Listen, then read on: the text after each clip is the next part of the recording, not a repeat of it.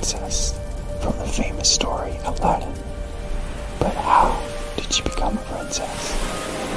Is the original story darker than the Disney and other remakes that we know today? Did Aladdin's father really die from his son being such a loser? No joke. Does Aladdin sneak and watch the princess bathe naked against her father's wishes? Does Aladdin try to buy the princess with gold and gems?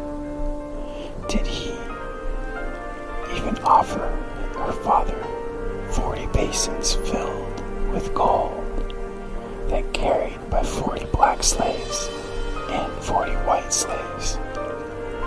Is there two genies, one in a ring and one in a lamp, in the original version?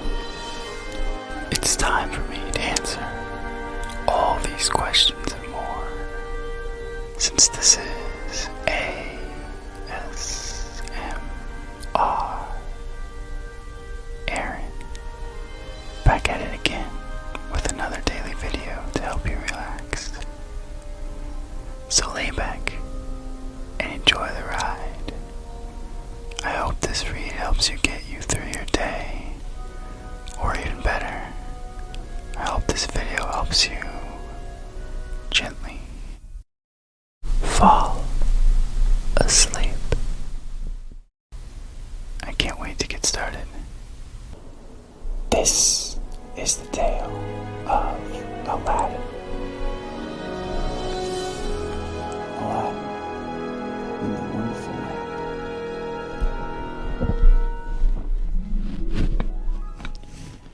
There once lived a poor tailor who had a son called Aladdin, a careless idle boy who would do nothing but play ball all day long in the streets with his little idle boys like himself.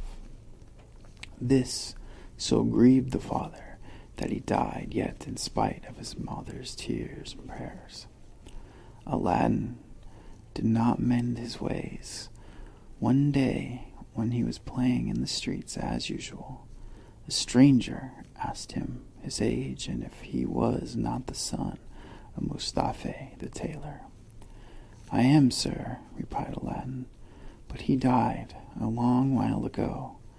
On this, the stranger, who was a famous African magician, fell on his neck and kissed him, saying, "I am your uncle, and knew you from your likeness to my brother. Go to your mother and tell her I am coming." Aladdin ran home and told his mother of this newly found uncle. "Indeed, child," she said, "your father had a brother, but I always thought he was dead." However, she prepared supper and bade Aladdin seek his uncle, who came laden with fine wine and fruit. He presently fell down and kissed the palace where Mustafa used to sit, bidding Aladdin's mother not to surprise at not having seen him before, as he had been 40 years out of the country. He then turned to Aladdin and asked him his trade, at which the boy hung his head while his mother burst into tears. On learning that Aladdin was idle and would not learn no trade, he offered to take a shop for him and stock it with merchandise. Next day he bought Aladdin a fine suit of clothes and took him all over the city, showing him the sights, and brought him home at nightfall to his mother, who was overjoyed to see her son so fine. The next day, the magician led Aladdin into a beautiful gardens a long way outside the city gates. They sat down by a fountain, and the magician pulled a cake from his girdle, which he divided between them. They then journeyed onward till they almost reached the mountains. Aladdin was so tired that he begged to go back, but the magician beguiled him with pleasant stories and led him on in spite of himself. At last they came to two mountains divided by a narrow valley. "We will go no further," said the false uncle. "I will show you something wonderful. Only do you gather up sticks while I kindle a fire." When it was lit, with the magician threw on it a powder he had him, at the same time saying some magical words. The earth trembled a little and opened in front of them, disclosing a square, flat stone with a brass ring in the middle to raise it by. Aladdin tried to run away, but the magician caught him and gave him a blow that knocked him down. "What was I done, uncle? What have I done?" he said piteously. Whereupon the magician said more kindly, "Fear nothing, but obey me. Beneath this stone lies a treasure, which is to be yours, and no one else may touch it, so you must do exactly as I tell you." At the word treasure, Aladdin forgot his fears and grasped the ring, as he was told, saying the names of his father and his grandfather, and the stone came up quite easily. The steps appeared. "Go down," the magician said. "At the foot of those steps you will find an open door leading into a large halls. Tuck up your gown and go through them without touching anything, or you will die instantaneously." Those halls led into a garden of fine fruit trees. Walk on until you come to a niche in a terrace where stands a lighted lamp. Pour out the oil it contains and bring it to me. He drew a ring from his finger and gave it to Aladdin, bidding him prosper. Aladdin found everything as the magician had said, gathered some fruit off the trees, and having gotten the lamp, arrived to the mouth of the cave. The magician cried out in a great hurry, "Make haste and give me the lamp." This Aladdin refused to do until he was out of the cave. The magician flew into a terrible passion, and throwing some more powder onto the fire, he said something, and the stone rolled back into its place. The magician left Persia forever, which plainly showed that he was so not an uncle of Aladdin's, but a cunning magician who had read in his magic book of the wonderful lamp, which would make him the most powerful man in the world. For he alone knew where to find it. He could only receive it from the hand of another. He had picked out the foolish Aladdin for this purpose, intending to get the lamp and kill him afterwards. For 2 days, Aladdin remained in the dark, crying and lamenting. At last he clasped his hands in prayer, and in doing so rubbed the ring which the magician had forgotten to take from him. Immediately an enormous and frightful genie rose out of the earth, saying, "What wouldst thou with me? I am the slave of the ring, and will obey thee in all things." Aladdin fiercely replied, "Deliver me from this place." Whereupon the earth opened, and he found himself outside. As soon as his eyes could bear the light, he went home, but fainted on the threshold. When he came to himself, he told his mother that he had passed and showed her the lamp, and the fruits he had gathered him in the garden, which were in reality precious stones. He then asked for some food. "Alas, child," she said, "I have nothing in the house, but I have spun a little cotton, and will go and sell it." Aladdin bade her keep her cotton, for he would sell the lamp instead. As it was very dirty, she began to rub it, that it might fetch a higher price. Instantly, a hideous genie appeared and asked what she would have. She fainted away, but Aladdin snatched the lamp and said boldly, "Fetch me something to eat." The genie returned with a silver bowl and 12 silver plates containing rich meats, 2 silver cups, and 2 bottles of wine. Aladdin's mother, when she came to herself, said, "Whence comes this splendid feast?" "Ask not, but eat," replied Aladdin. So they sat at breakfast till it was dinner time, and Aladdin told his mother about the lamp. She begged him to sell it and have nothing to do with the devils. "No," said Aladdin, "since chance hath made us aware of this virtues, we shall use it. And the ring likewise, which I shall always wear on my finger." When they had eaten all the genie had brought, Aladdin sold one of the silver plates, and so on until none were left.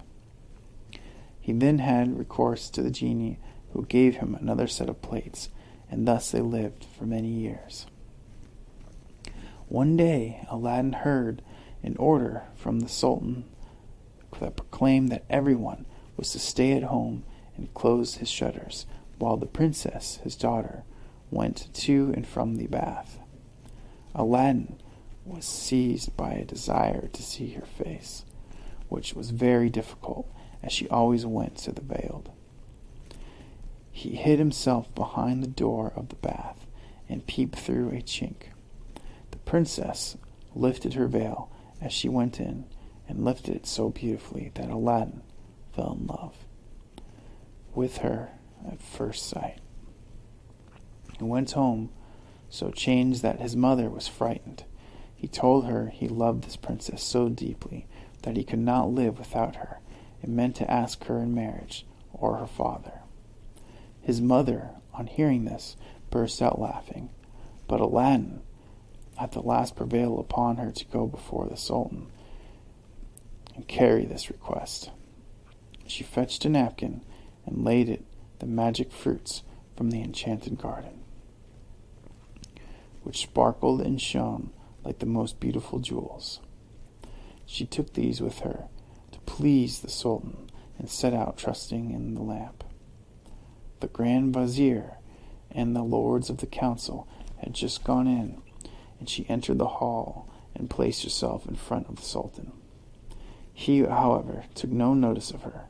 She went every day for a week, and stood in the same place.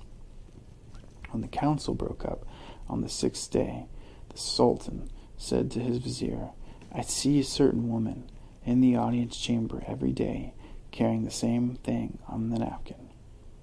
Call her next time, that I may find out what she wants." The next day, at the sign from the vizier, she went up to the foot of the throne and remained kneeling till the Sultan said to her, "Rise, good woman, and tell me what you want."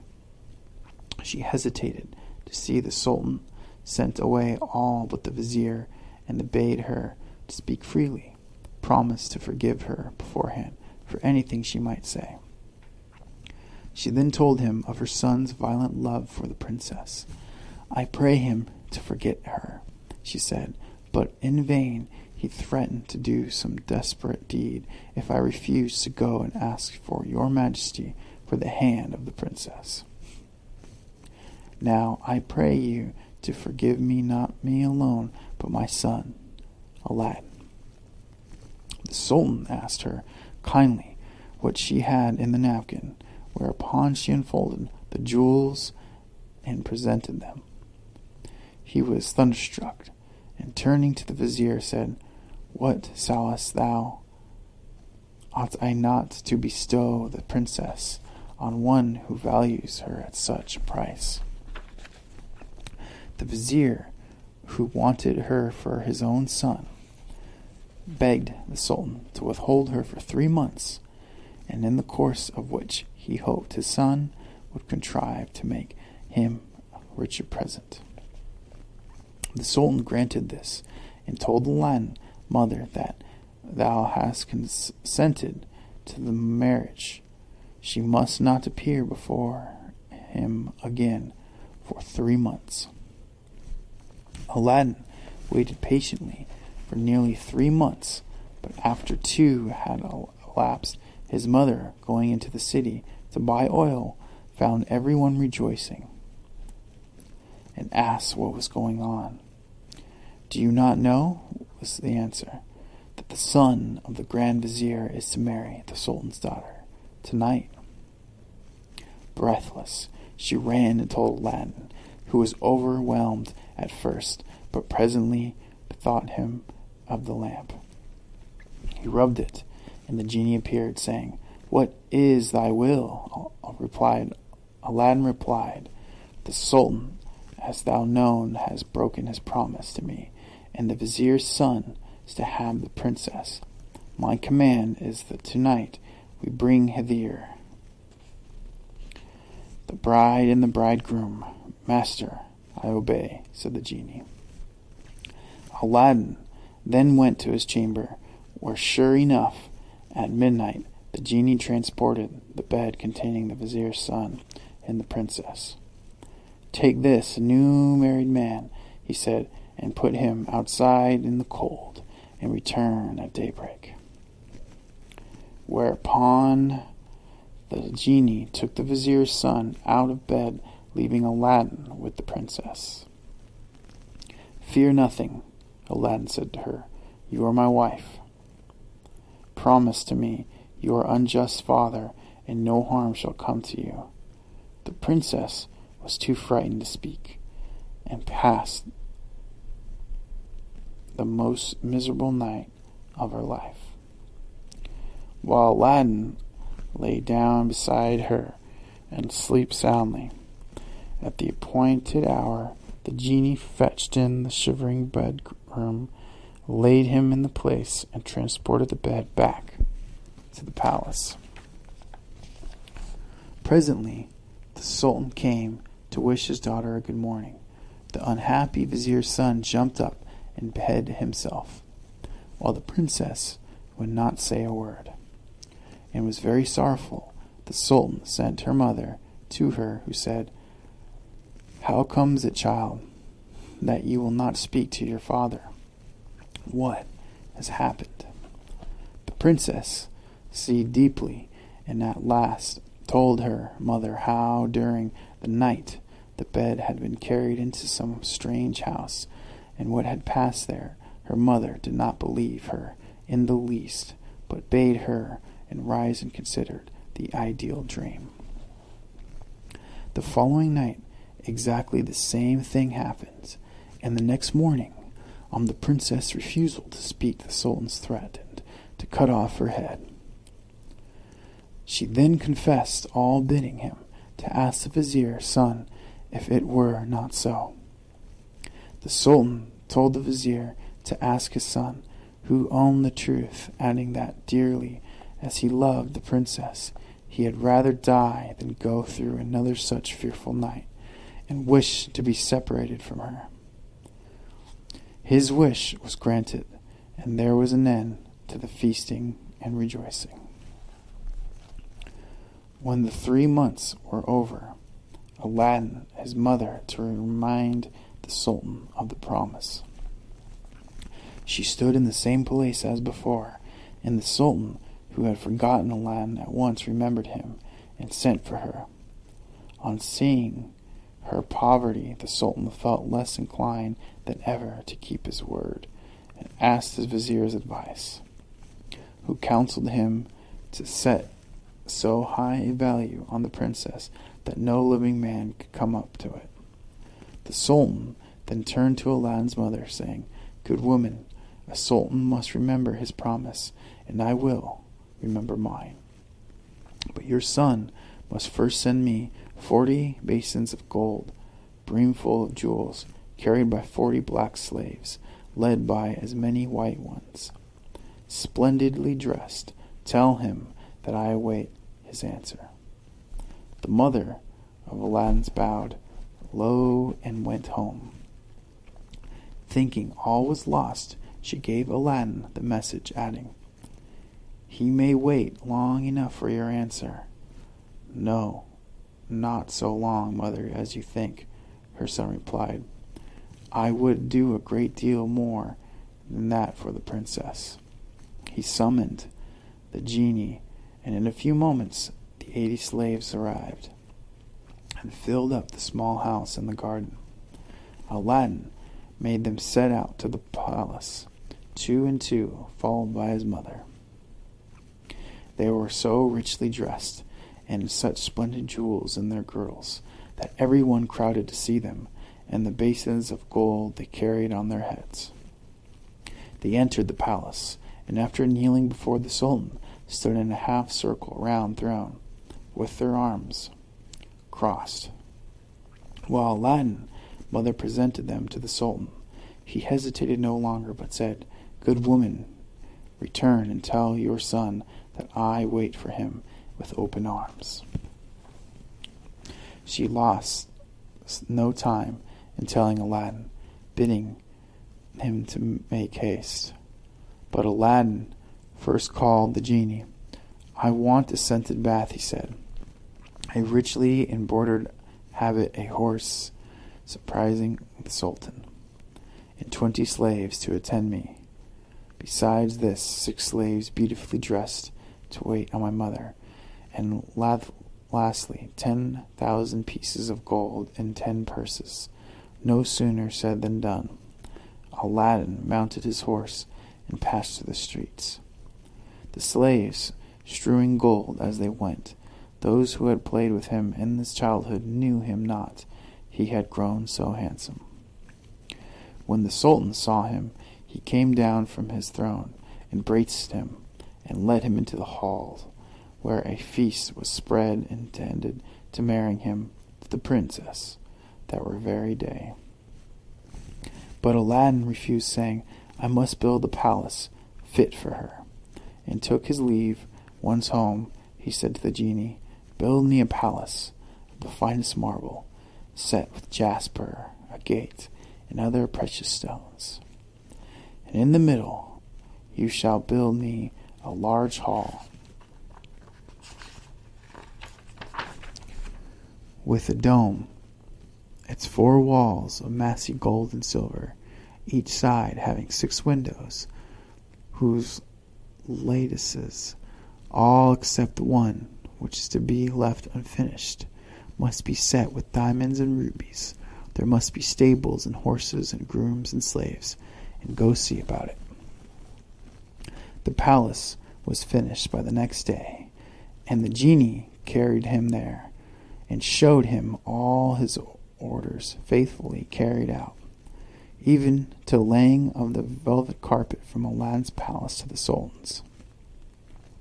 Aladdin's mother then dressed herself carefully and walked to the palace with her slaves, while he followed her own horseback.